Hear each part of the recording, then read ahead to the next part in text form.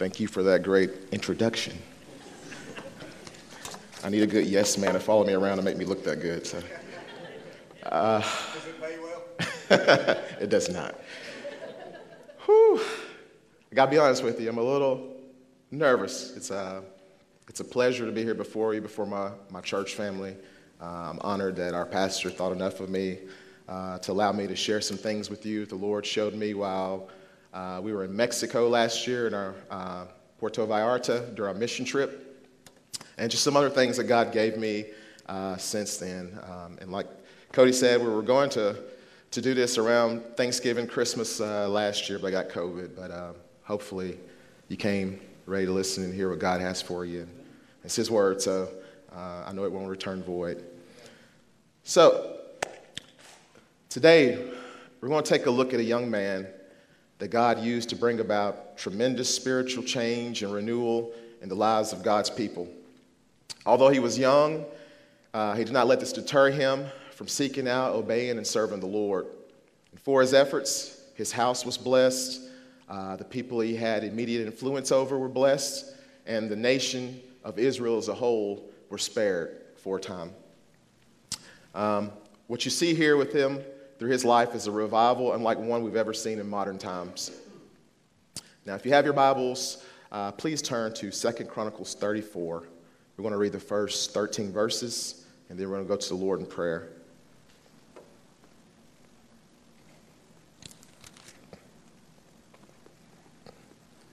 All right, we'll start in verse 1. Josiah was 8 years old when he began to reign, and he reigned in Jerusalem 31 years. And he did that which was right in the sight of the Lord, and walked in the ways of David his father, and declined neither to the right hand nor to the left. For in the 8th year of his reign, while he was yet young, he began to seek after the God of David his father. And in the 12th year, he began to purge Judah and Jerusalem from the high places, and the groves, and the carved images, and the molten images. And they brake down the altars of Baalim in his presence, and the images that were on high above them he cut down, and the groves, and the carved images, and the molten images he brake in pieces, and made dust of them, and strode it upon the graves of them that had sacrificed unto them. And he burnt the bones of the priests upon their altars, and cleansed Judah and Jerusalem. And so did he in the cities of Manasseh and Ephraim and Simeon, even unto Naphtali, with their mattocks round about. And when he had broken down the altars and the groves, and had beaten the graven images into powder, and cut down all the idols throughout all the land of Israel, he returned to Jerusalem. Now in the 18th year of his reign, when he had purged the land and the house, he sent Shaphan, the son of Azaliah, and Messiah, the governor of the city, and Joah, the son of Jehoahaz, the recorder, to repair the house of the Lord his God. And when they came to Hilkiah the high priest, they delivered the money that was brought into the house of God, which the Levites that kept the doors and gathered the hand of Manasseh and Ephraim, and all the remnant of Israel, and all Judah and Benjamin, and they returned to Jerusalem. And they put it in the hand of the workmen that had the oversight of the house of the Lord, and they that gave it to the workmen that wrought in the house of the Lord, to repair and amend the house, even to the artificers. And builders gave they it, to buy hewn stone and timber for couplings, and to floor the houses which the kings of Judah had destroyed. And the men did the work faithfully. And the overseers of them were Jahath and Obadiah, the Levites of the sons of Merari, and Zechariah, and Meshullam of the sons of the Kohathites, to set it forward, and other of the Levites, all that could skill of instruments of music. Also they were over the bearers of burdens, and were overseers of all that wrought the work in any manner of service of the Levites. There were scribes and officers and porters. Whew, that's a lot, right? All right, let's go to the Lord in prayer real quick. Dear Heavenly Father, Lord, I stand before you, Lord, knowing I'm no one. But God, I know you have a word for us this morning, God, and God, you spoke to me through it. And Lord, I'm praying that you take your word, God, and you speak to your people, God, that you get me out of the way, God, that you are glorified. And Lord, that it won't matter about my speech or anything that I can do, God. Do the work that only you can do so that you get the glory, God. Lord, speak to every heart. Thank you for every single person who came here this morning, Lord. It's not by happenstance. Lord, you're in control of everything. We need you. God, I love you. Thank you for the blood of your Son who cleanses us from all sin. Be with us now, we ask you in Jesus' name. Amen. Well, you see, Josiah, 8 years old. And just to give you a little bit of insight of Josiah, Josiah was one of the last kings of Judah, just a few hundred years or so right before they were taken into captivity by Nebuchadnezzar. He was one of the last kings of Judah that did what was right in the sight of the Lord. You know, if you read through the Kings, you read through the Chronicles, you know, God gives you, accounts of all the many different kings who reigned over Israel and Judah. Some of them were good. Most of them were bad. And when you get to Josiah, he's just a young man. He's just 8 years old when he takes the throne. But something happens in his life, and God does a work in his life. And we're going to explore that today. What I want you to know, first of all, today is God has a plan. And I know you all have blanks. You know, I want to keep up what Jay does. You know, I don't want to not give you blanks. I think he'd kick you out of church for that. And so God has a plan. And some of you are like, profound, right? Yeah, okay, yeah, God has a plan. Yes, God has a plan for all of humanity and this entire universe. But to condense it down more specifically, God has a plan tailored especially for you and for me. And it's geared towards transforming the souls of men and ultimately for his kingdom glory. Now, when God does something, you know, he makes the universe, when he makes people, you know, he never does things willy-nilly. He always does it for a purpose. Now, in 975 BC, there was a king named Jeroboam, and you can read about him in the accounts of the Kings and the Chronicles. And if you know anything about Jeroboam, he was wicked. He was so wicked that God started measuring the other king's wickedness by his wickedness. And most times, kings were not as wicked as he was because he caused Israel to fall into idolatry. But there were a few kings who were even worse. But during Jeroboam's reign, there was a man of God who came to him and spoke to him. And he foretold of a young man that would be born who would rule in Judah and of some great things he would do for the Lord. In 1 Kings 13, 1 and 2, it says, "And behold, there came a man of God out of Judah by the word of the Lord unto Bethel.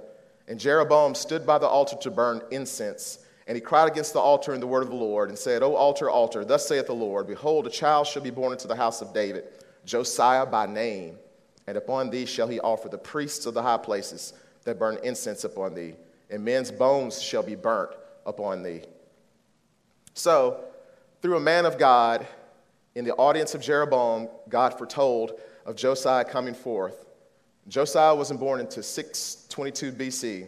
So you see in excess of 350 years, God was already thinking, plotting. I don't know if you want to use plot, maybe that's not the word to use with God.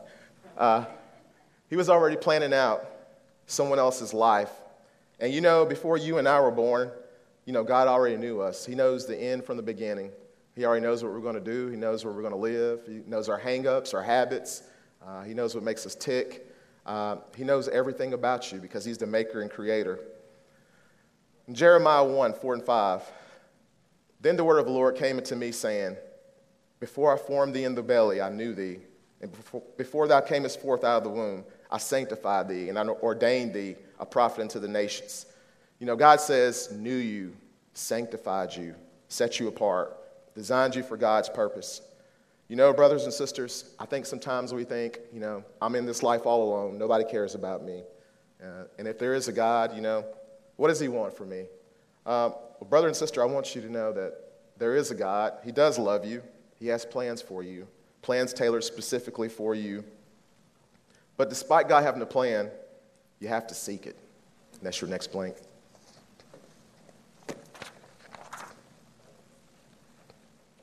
You know, it says in 2 Chronicles 34:3, "For in the 8th year of his reign, while he was yet young, he began to seek after the Lord, after the God of David, his father." You know, too many times believers, saved people, you know, we treat our spiritual lives as something that just kind of, it'll happen.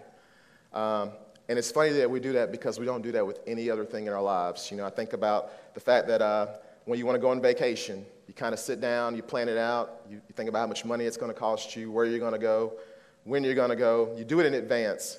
You know, we make budgets for purchases, for things that we need. When it comes to education, for those of you who have children, you know, you're already, as they're getting up in ages, you're already looking around and you're researching what's the best college, what has the best program. Some of you, before you arrived this morning, you were already planning what you're going to eat for lunch after this. And some of you who've probably tuned me out, you're probably thinking about what you're going to eat after lunch right now. But we make all kind of plans. All of us do it. And in many times, in those areas, we count the costs, we assess the time, the resources, and then we execute it. But for whatever reason, when it comes to spiritual growth, so many times we treat our spiritual growth as if it's like fate. Some people actually believe that if you just show up here and there, like this morning, I believe the Lord can speak to you. Sure, the Lord can speak to you, and I hope he does today. And he can do a work in your heart and your life, but you have to be intentional. Anything you're going to do with the Lord, for the Lord, or the Lord doing through you, rather, it's going to have to be intentional. So 2 Chronicles 34:3 says that he began to seek after the God. And so, brother and sister, you'll have to come to that point in your life, too, where you begin to seek after God. It's a conscious decision to do that. In our natural man, we don't want to do that. Thank God that really he came looking for us. If you're saved today, I just want you to know that, you were probably looking for a lot of things. What you were really looking for was God.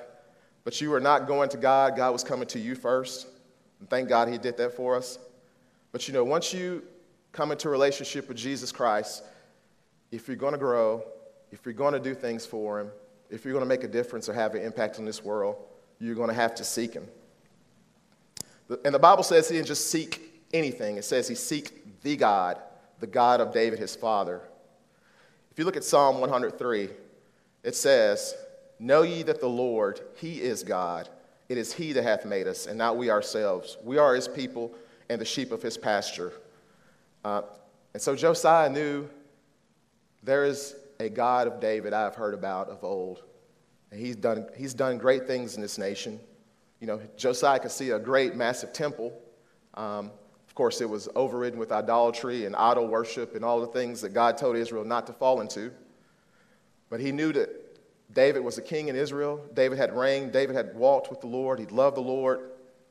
And it was just smart. Hey, maybe I need to seek this God of Israel. And I would encourage you today, too, if you haven't done that, you need to seek out to the God of Israel because he is the Lord. We seek after a lot of things today, entertainment, relationships, stuff. How important is it to you to seek the Lord, though? Ask yourself that this morning. How often do you seek the Lord? When do you seek the Lord? Most believers fall into one of two camps. We just don't seek him. And it's because of the last days we live in. It's really that culture of Laodicea, spoken of in Revelation. We're rich and increased with goods, and we think we have nothing, need of nothing. And it's so true. When you look out, we're all blessed. This is Huntsville, Alabama. You can go get any type of food. You can get any type of entertainment. There's nice homes. It's booming industry-wise with jobs. There's so much here. And so many times we seek after those things, and we don't take the time to seek after the things of the Lord. So there's that Christian.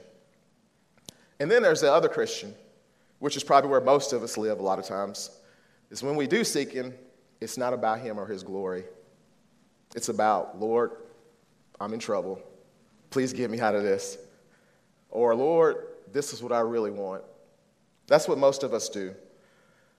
But you'll never know God. You'll never know what God has for you. You'll never be able to grow to be all he wants you to be if you don't intentionally seek after him and do it daily. If the only time the Lord comes across your mind is when you drive up on the 2905 Logan Drive, or you see some preacher on TV, you got a problem. You should be seeking the Lord daily. And why wouldn't you want to seek him? Jeremiah 29:11-13 says, "For I know the thoughts that I think toward you, saith the Lord, thoughts of peace and not of evil, to give you an expected end. Then shall ye call upon me, and ye shall go and pray unto me, and I will hearken unto you, and ye shall seek me and find me, when ye shall search for me with all your heart." And really, that's the issue. And with all of us, it's always the issue. It's our heart.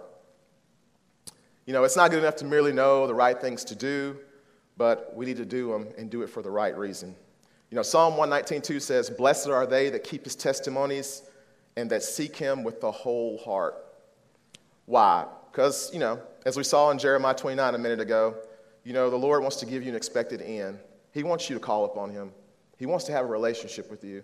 You know, sometimes when I stop and I think about it, I'm overwhelmed that the God of the universe wants to have a relationship with me, that he wants to talk to me.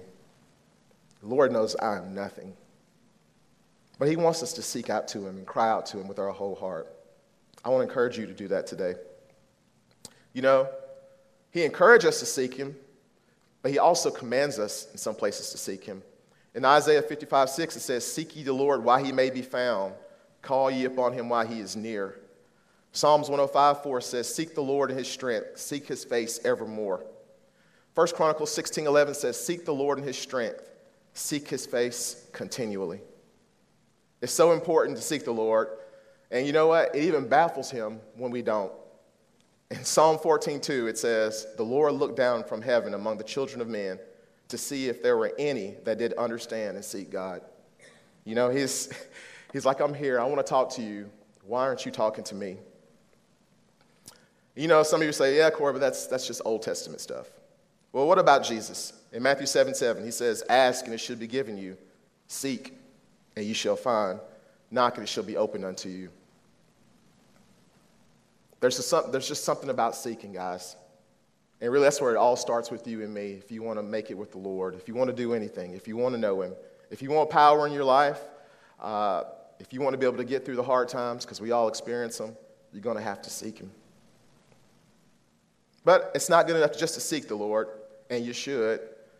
But when you find him, and you will find him if you truly seek him with your heart, but next you have to make a turn.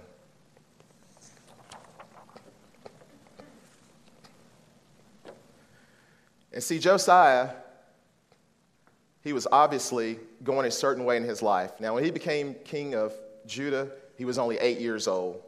But it wasn't until he was 16 that things happened to him in his life. If you look at verse 2, it says, "And he did that which was right in the sight of the Lord, and walked in the ways of David his father, and declined neither to the right hand nor to the left. For in the 8th year of his reign, while he was yet young, he began to seek after the God of David his father. And in the 12th year, he began to purge Judah and Jerusalem from the high places, and the groves, and the carved images, and the molten images."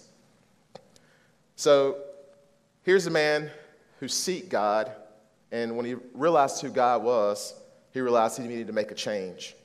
Now, he was only 16 years old, and you know, that's crazy when I think about it. You have who essentially is a child, and he's over a kingdom. He's making decisions every day, and he's been doing things many, ways that are, that oppose the Lord. He comes from a heritage of men who don't necessarily love the Lord. His own father before him was assassinated because he was so evil. And so at 16 years old, something happens to him. He realized what so many of us who speak the name of Jesus today do not, and that is that following the Lord means you got to make a move, mainly turning from some things and turning to some other things. And this always is the result of a change of mind. And this change of mind is known as repentance. Thank you.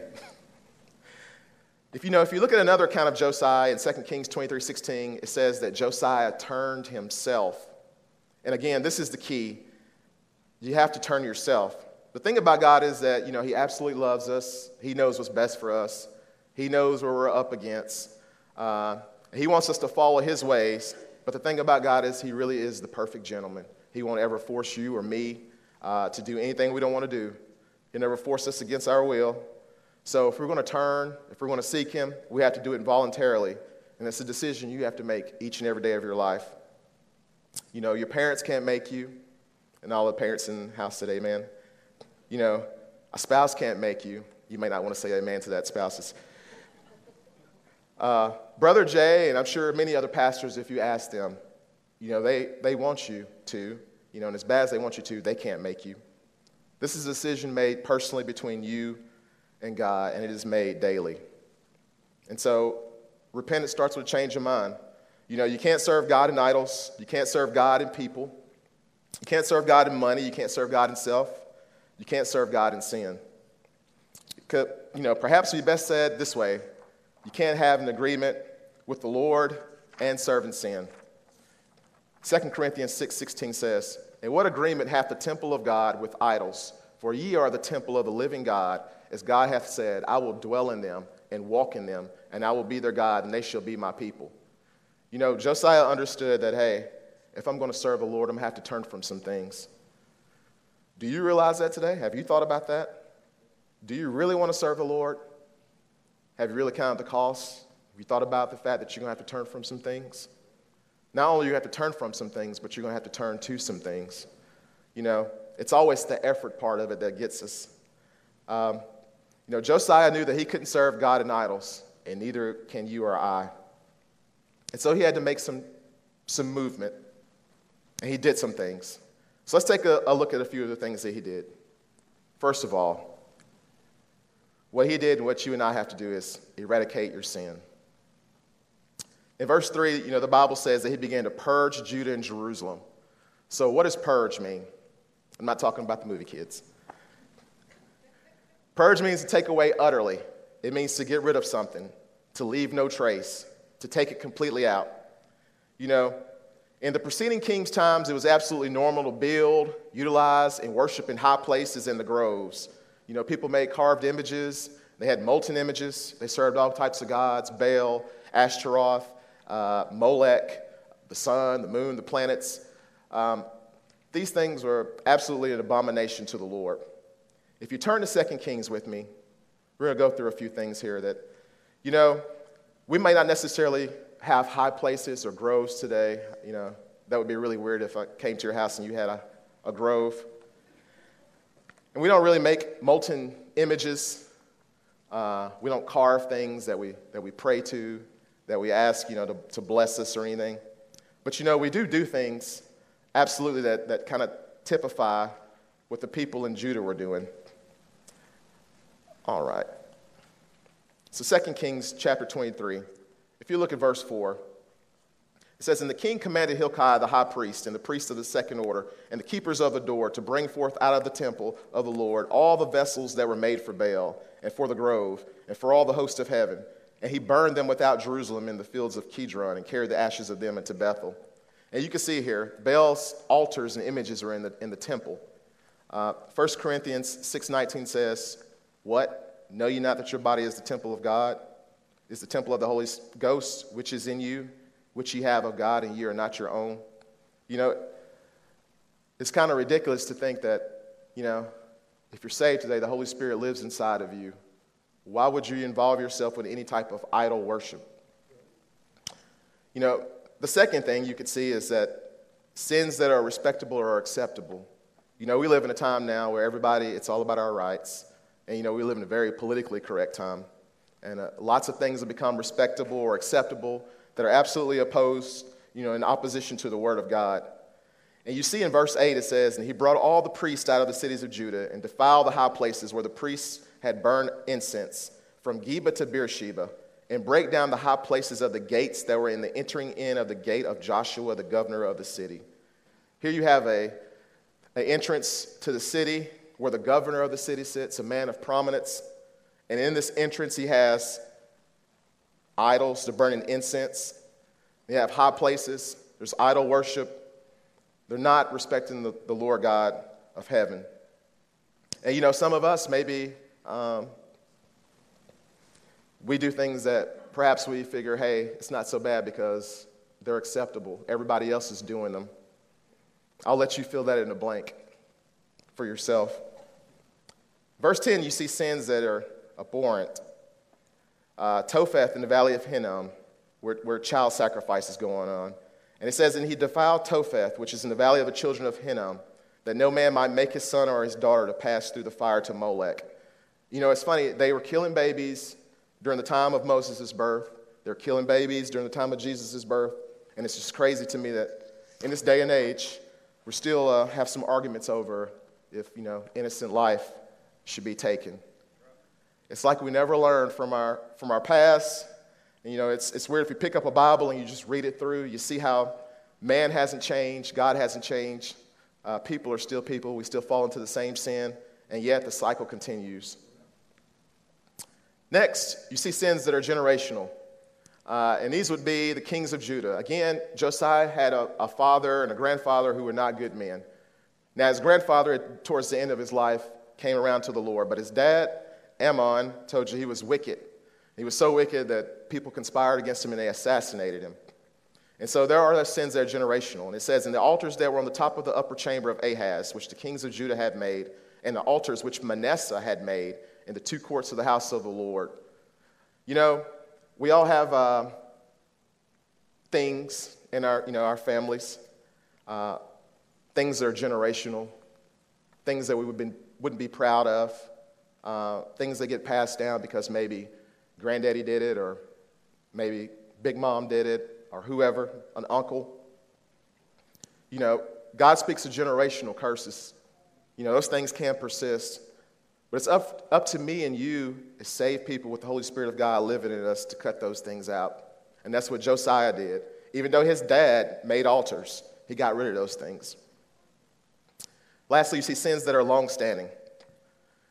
"And the high places that were before Jerusalem," in verse 13, "which were on the right hand of the mount of corruption, which Solomon, the king of Israel, had builded for Ashtaroth." Now, Solomon had been on the throne 400 years ago, previously. He's long dead, and the things he made were still there. And you know, sometimes we have that too. We have that pet sin or whatever it is it's been there for a long time. But you know, sin is kind of like, I think it's called the cornflakes on a bowl principle. You know, the longer it's there, the harder it is to remove it. Thank you. There wasn't even a laugh track behind me. But you know what? That's the way sin is. The longer it's there, the harder it is to remove. And you know, king after king and person after person were born, lived, died, and they saw those things. And you know, when they were first there were probably some people who were like, "This shouldn't be here." You know, Scripture tells us this is a sin. God doesn't want this. God proclaimed destruction upon this place. But as each generation went on, it became normal. And it's kind of like where we are today. You know, sin has ran rapid so much that things that used to be 50 years ago, you know, unheard of, now are just normal. Now, verse 15, what about sins done in the name of God? Jeroboam's altar and high place. "Moreover, the altar that was at Bethel and the high place which Jeroboam the son of Nebat, who made Israel to sin, had made, both that altar and the high place, he brake down and burned the high place and stamped it to powder and burned the grove. And these are the sins that we do in the name of God, but they violate God's word." See, Jeroboam, during his time, made himself a priest. He built his own altar. He made his own sacrifices. And those were things that the priests and the Levites had been commissioned to God to do solely. And you know, we do the same thing today. So many people do so many things in the name of religion, in the name of God. And they're very religious things, and sometimes they even look good, they sound good. But you know what? They're not things that God's asked us to do. You know, we're going to talk about it in a minute, but, you know, who gave you the authority to do those things? And of note, in 2 Chronicles 34:6, you can turn back to 2 Chronicles 34. It says when Josiah began to purge these things, it says that he did it in the cities of Manasseh and Ephraim and Simeon unto Naphtali with their mattocks. And so he didn't just purge his immediate surroundings. He went throughout the cities and made sure that the sin was gone there too. And you know, you and I, we're good at doing that. We're good at getting rid of some things that you can see immediately, that other people can see. But then sometimes those things that other people can't see, that you know they're in the other cities, so to speak. Maybe they're at home. Who knows? People can't see them, and sometimes we don't purge those things. But God doesn't want you to do that. What he wants you to do is next, he wants you to eliminate your temptation. Now, the type of language you see used when he's breaking down things is break down, cut down, break in pieces, made dust, burnt, beaten into powder. You know, Josiah made sure that the things that were besetting him, they got rid of them so that they wouldn't be there to tempt him anymore. And, you know, it makes no sense to get rid of some things, but simultaneously leave the door open and still have them to come back. And so what you got to be smart to do, brother and sister, when you get rid of sin, remove those things that you know may tempt you. For instance, remove the places of your sin. Verse 3 again. "For in the 8th year of his reign, while he was yet young, he began to seek after the God of David his father. And in the 12th year, he began to purge Judah and Jerusalem from the high places and the groves, and the carved images and the molten images." So it says he got rid of the high places and the groves. And biblically in those times, if you didn't know, high places and groves were just places people went to do idol worship. Josiah removed these places because they were associated with sin. Maybe there's a specific time or place where your sin happens. You need to remove yourself from that. Maybe you shouldn't be alone. Maybe there's a place you shouldn't go to. Maybe there's a restaurant or a bar, or maybe there's a friend or something of that nature. Ephesians 4:27 says, neither give place to the devil. Next, remove the objects of your sin. It says that Josiah got rid of the carved images and the molten images. So Josiah destroyed the actual carved and molten images that were the objects of his worship. The things that he adored, they had to be destroyed to ensure that sin would not return. And we don't have the carved images again today, but we have things like football.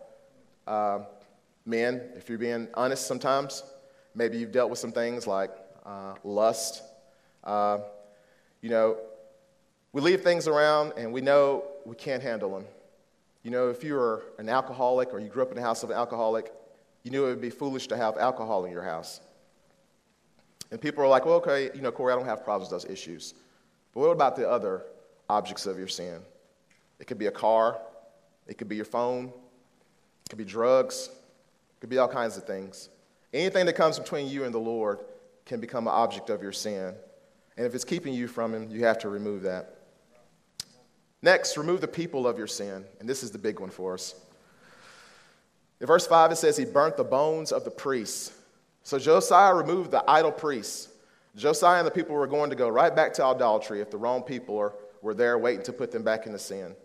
2 Kings 23:5 says, and he put down the idolatrous priests, whom the kings of Judah had ordained to burn incense in the high places in the cities of Judah, and in the places round about Jerusalem, them also that burned incense unto Baal, to the sun, and to the moon, and to the planets, and to the host of heaven. In 2 Kings 23:20 it says, and he slew all the priests of the high places that were there upon the altars, and burned men's bones upon them, and returned to Jerusalem. So what I don't want you to do is I don't want you to kill anybody. The last thing I want Jay to come back and hear is Corey said, from the Word of God, that it was okay for me to kill people that were trying to make me sin. You don't want to kill people, but you do need to remove them from your life if they're being a hindrance. Maybe it's a girlfriend or a boyfriend or a friend, an improper relationship there. Perhaps it's someone enticing you to do something you shouldn't do, whether it's alcohol or drugs. If you hang around the same people who are your partners in sin, they're going to pull you right back in. Either they have to give their life completely to the Lord, or you have to be mature enough to sever that relationship for good. And I know that's a hard thing to do.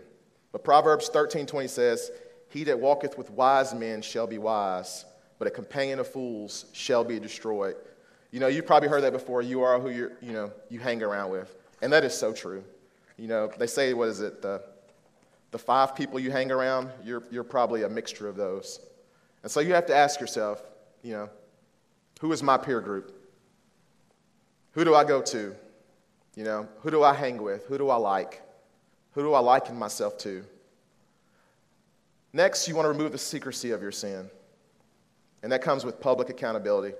When Josiah went out and he started purging Judah and Jerusalem, you better believe that wasn't in secret. People saw that. If you lived in wherever in Jerusalem at that time, and you're used to this big molten image being outside your door, and you walked out one morning and it was gone, and you looked around and you saw all the molten images were gone, you knew somebody did it. And Josiah made sure to do that publicly. And sometimes we need to get that public accountability. But it's really important to get a personal accountability. In verse 4 it speaks of a they. And who are the they? In 2 Kings 23:4 it says, they're Hilkiah the high priest, other priests and keepers of the door. And too many times Christians, we live in shame because of sin that defeats us because we don't open up to people who can influence us and who can give us encouragement and accountability. And I guess while Jay's gone, that could be my plug for discipleship. But that's what personal discipleship is. Not only are you taking a more mature Christian with a less mature Christian, going through the Word of God, showing them the ropes per se, but you also have that person you can be accountable with, that person who can pray with you, that person you can be real with and share things with. I remember, many, many moons ago when I was a young man, in the Decatur Baptist days, I had a few guys who were always intentional, and a bunch of us guys decided to do this. You ask a guy, how you doing? We do that here too, how you doing? But we went a little deeper than that. It's, where are you reading? How's your prayer life? What's God been showing you in his word? What's God been answering for you? What's going on? Is there anything going on that shouldn't be going on? You don't hear people ask each other that nowadays. Most times it's the nice cursory, hello, how are you? And I'm fine, and that's it. But you know what? You really need to find that person. Find someone personally that you can be accountable to, that you can share your struggles with. Get an accountability partner. Contact them when you need help. Other Christian friends. It doesn't always have to be your pastor. And believe me, he has a lot to deal with. Find someone spiritually mature, someone you can be real with. Okay, so after you stop the sin, you don't stop there. You need to do something else. You need to start with righteousness. What would have happened if Josiah would have stopped after removing the idols? He could have said, I did pretty good. I got rid of all this stuff. But then, what next? How many times have you heard of an athlete or a politician or an actor or a musician or someone, you hear about them turning over a new leaf? They sincerely want to change. Some of them sincerely accept Christ as their Savior, but the change is short-lived. Why does that happen? Well, you got to understand, your temple is corrupted by sin. During Jerusalem's heyday of the kings of Judah, God took great care to say how his dwelling place should be laid out, decorated and revered. In Exodus 25:30, he lays out all the details of the tabernacle, and he lays out this because he wants the temple to be a permanent place for him to put his name. And just the same, God has put his holy name on us today, and he requires perfect holiness from us. God was ultra serious about the temple. Only certain people could enter the temple. They had to wash before they could enter. And the high priest was the only one who could go into the Holy of Holies. And to violate any of these meant that a person was in sin and you could be put to death. Now, believers are the temple of God today, and God is still ultra serious about his temple. It's not it's not one made with hands, but it's one made by the Creator himself. 1 Corinthians 3:16 and 17 says, "Know ye not that ye are the temple of God, and that the Spirit of God dwelleth in you? If any man defile the temple of God, him shall God destroy. For the temple of God is holy, which temple you are." When you accept Jesus Christ as your Savior, he comes to live inside you, and you are, from that point forward, a temple of the Lord. Josiah understood the physical temple was important, and the kings that were before him left it in disarray. You and I need to understand that our spiritual temple is important, and we don't need to leave that in disarray. And in 2 Kings 22:5, Josiah asks his men to repair the breaches of the house of God. Now, what is a breach? A breach is just a break. It's a gap. There are things in the temple that need to be thrown out, things that need to be fixed up, and things that need to be replaced. If you look back at 2 Chronicles chapter 34, verses 8 through 11, God starts using some language here. He says, to repair the house of the Lord his God, to repair and amend the house. You see, repair, we all need repairing. Even when you're saved, of course, before you're saved, you definitely need repairing. You need the Lord Jesus Christ to save you. But even after you're saved, maybe you have some damaged behaviors and some attitudes that need to be repaired. We all need amending. It says they amended the house. Maybe we got some damaged relationships, some grudges or some hurt feelings because somebody offended us.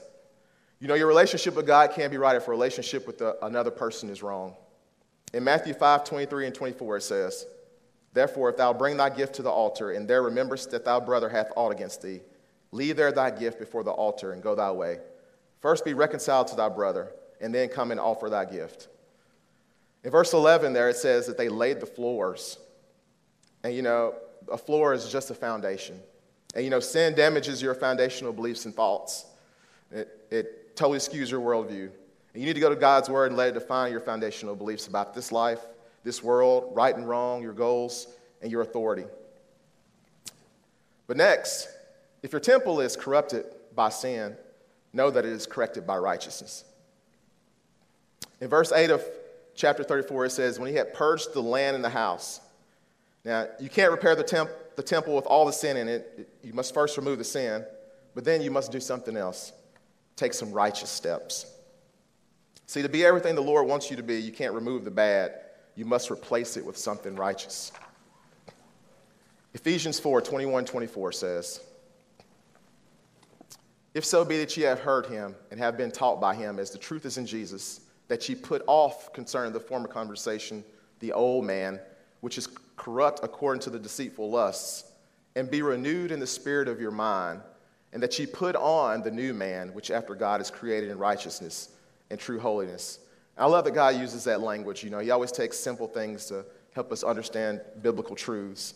He tells you to put off some things. And so Josiah did that. He got rid of those things out of the temple, those things that are around the high places, the items of idolatry. But then he had to put on some things. And you and I have to put on some things too, and that's a decision you have to do every day. God says, put on the new man, which after God is created in righteousness and true holiness.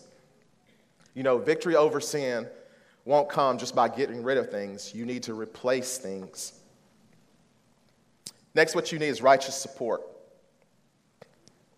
In verse 8 of chapter 34 of Chronicles, he mentions three men, Shaphan, Maaseiah, and Joah.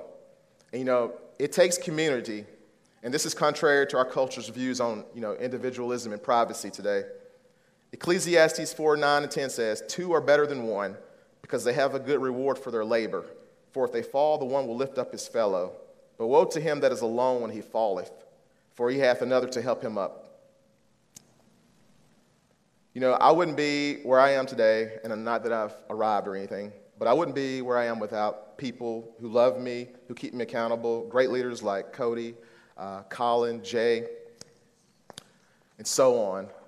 And, you know, we all need that righteous fellowship and those companions, those people who work with us in service, so they can encourage you when you fall, so they can help you to keep going when things get hard.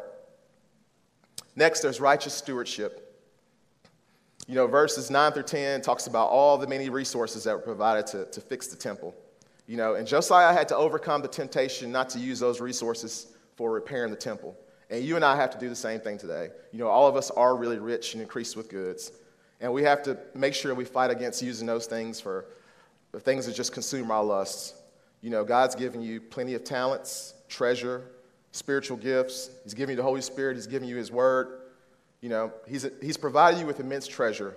How are you stewarding that? You know, one day we're going to give an account of all our stewardship to the Lord. We need to consider how we're using the things he's given us. All right, righteous service. And I promise you I'm going to try to wind it down here. You need to find an area of service. You know, our old man is self-serving. Our new man is and should be God's servant. You know, in verse 12 of chapter 34, it says, and the men did the work faithfully.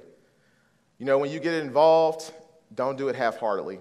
Do it with all your heart to the Lord. Give him the best in whatever, he places you.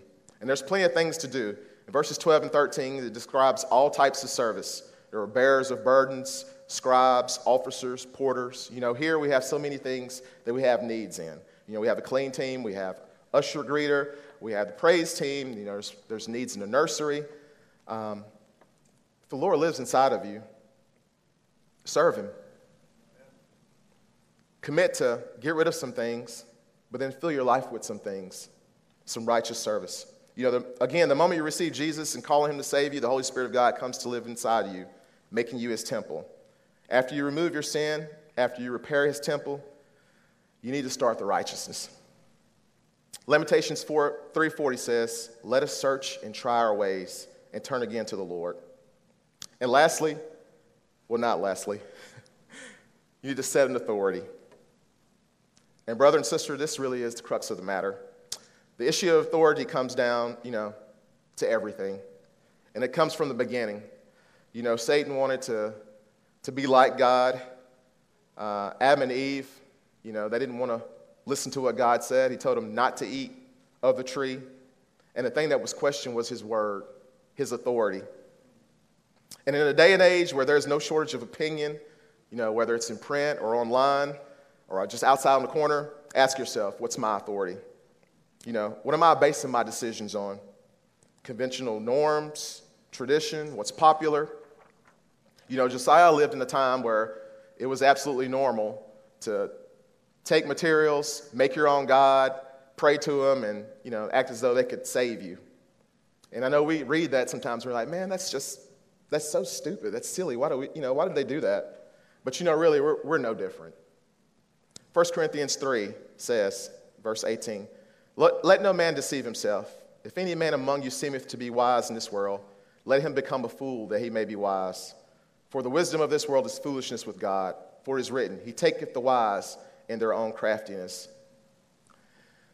And, I think back to school, when I finished college and it was time to do the interview thing and find a job and that type of thing. And I remember, getting some offers in some places that were, nice places to live, Florida, California, things of that nature. And I still remember thinking, man, this is an awesome opportunity. And, so many times we look at the opportunity at face value and we say to ourselves, yeah, this is it. This is what God wants for me. But is it? Are we really seeking? Do we really know that's what God wants? You need to have those people that you can go to who encourage you to stay in the book. Joshua 1:8 says, the book of the law shall not depart out of thy mouth, but thou shalt meditate therein day and night, that thou mayest observe to do according to all that is written therein. For then shalt thou make thy way prosperous, and then shalt thou have good success. We need an authority of Scripture. See, Josiah had a right view of Scripture. In 1 Chronicles 34:2, it says he walked in the ways of David his father and declined neither to the right hand nor to the left. And see, what he had was a proper respect. In verse 19, it says, it came to pass when the king had heard the words of the law that he rent his clothes.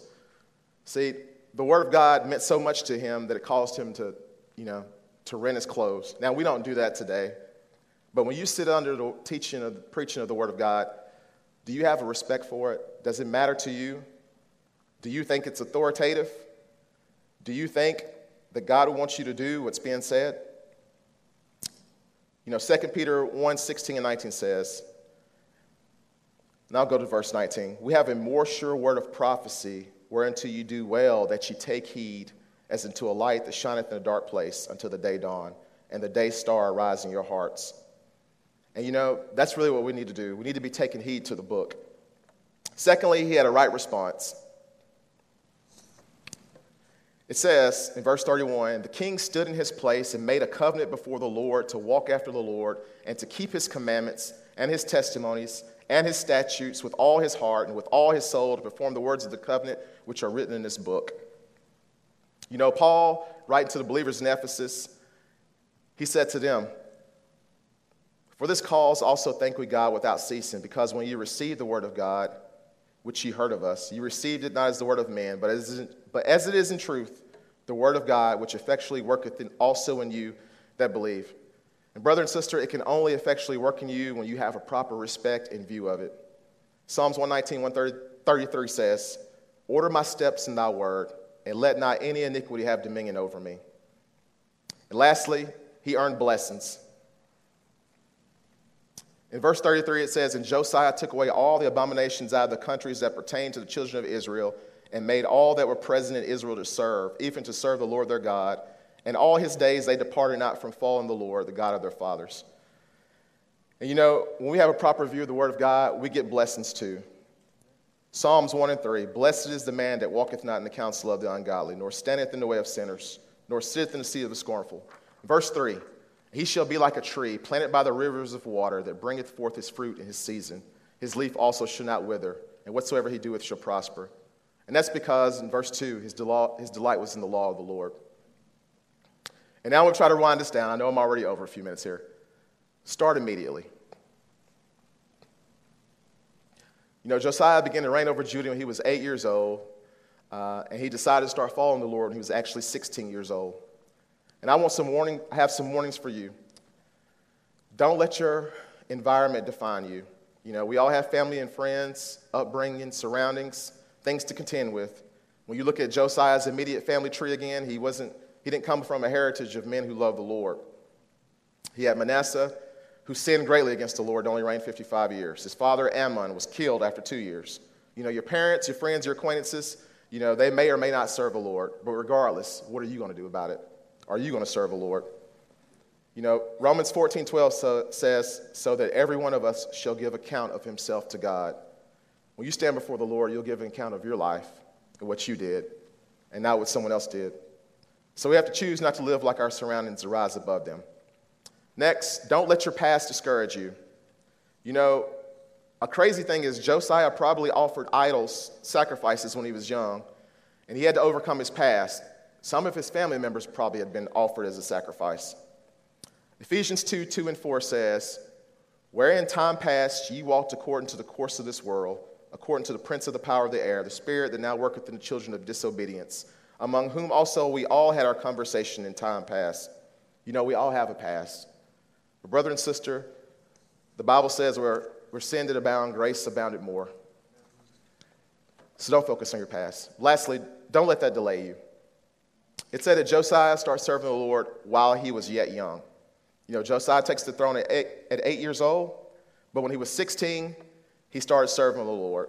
Now, some of you in here are pretty close to 16, and I just want to say to young people as a side note, one of Satan's biggest lies is that it'll be easier for you to serve the Lord when you're older, but that's a lie. Actually, life doesn't slow down. You'll slow down, and it's harder to keep up with life. Habits don't get easier to break the longer you do them. It makes it harder to break. Sins don't become easier to overcome the longer it rules you. It becomes addictive. And some of you, you're like me, you're far removed from 16 years old. But regardless, the point is, don't wait. Use the time and ability you have now to seek after and do whatever it is the Lord would have for you to do for his kingdom glory. You know, I've been saved for almost 25 years. I think this year will be 25 years. Some of that time was well spent serving the Lord, and some of it was an absolute waste. And what I would counsel you is don't get to the end of your life and be full of regrets and wonder what you could have done. See, Josiah died when he was 39 years old. If he had waited until he was older or when the time was right, he wouldn't have been able to serve God because God took him. And so God may take you soon. He may take you while you're young. Hope not. You may get old, he may take you, or the rapture may come. Either way, we're going. So the thing you want to do is come to this conclusion in your own life. The time to seek, turn to, and serve the Lord in holiness and obedience is now. Psalm 90, teach us to number our days that we may apply our hearts to wisdom. Let's pray and close this out. Father, thank you for this day, Lord. Thank you for the opportunity, Lord, to get into your word, Lord. And even though, Lord, I know I stumbled through that and I went over time, Lord. I pray, Lord, that you bless your word. And, Lord, if people will take these notes and maybe when they're home alone, Lord, they'll go through them and they'll review these things and you'll continue to speak to their heart. Thank you for who you are. Thank you for giving us a wonderful, awesome day, an opportunity to come into your house. Bless us as we leave this place, God. We thank you for your blessings. In Jesus' name, amen.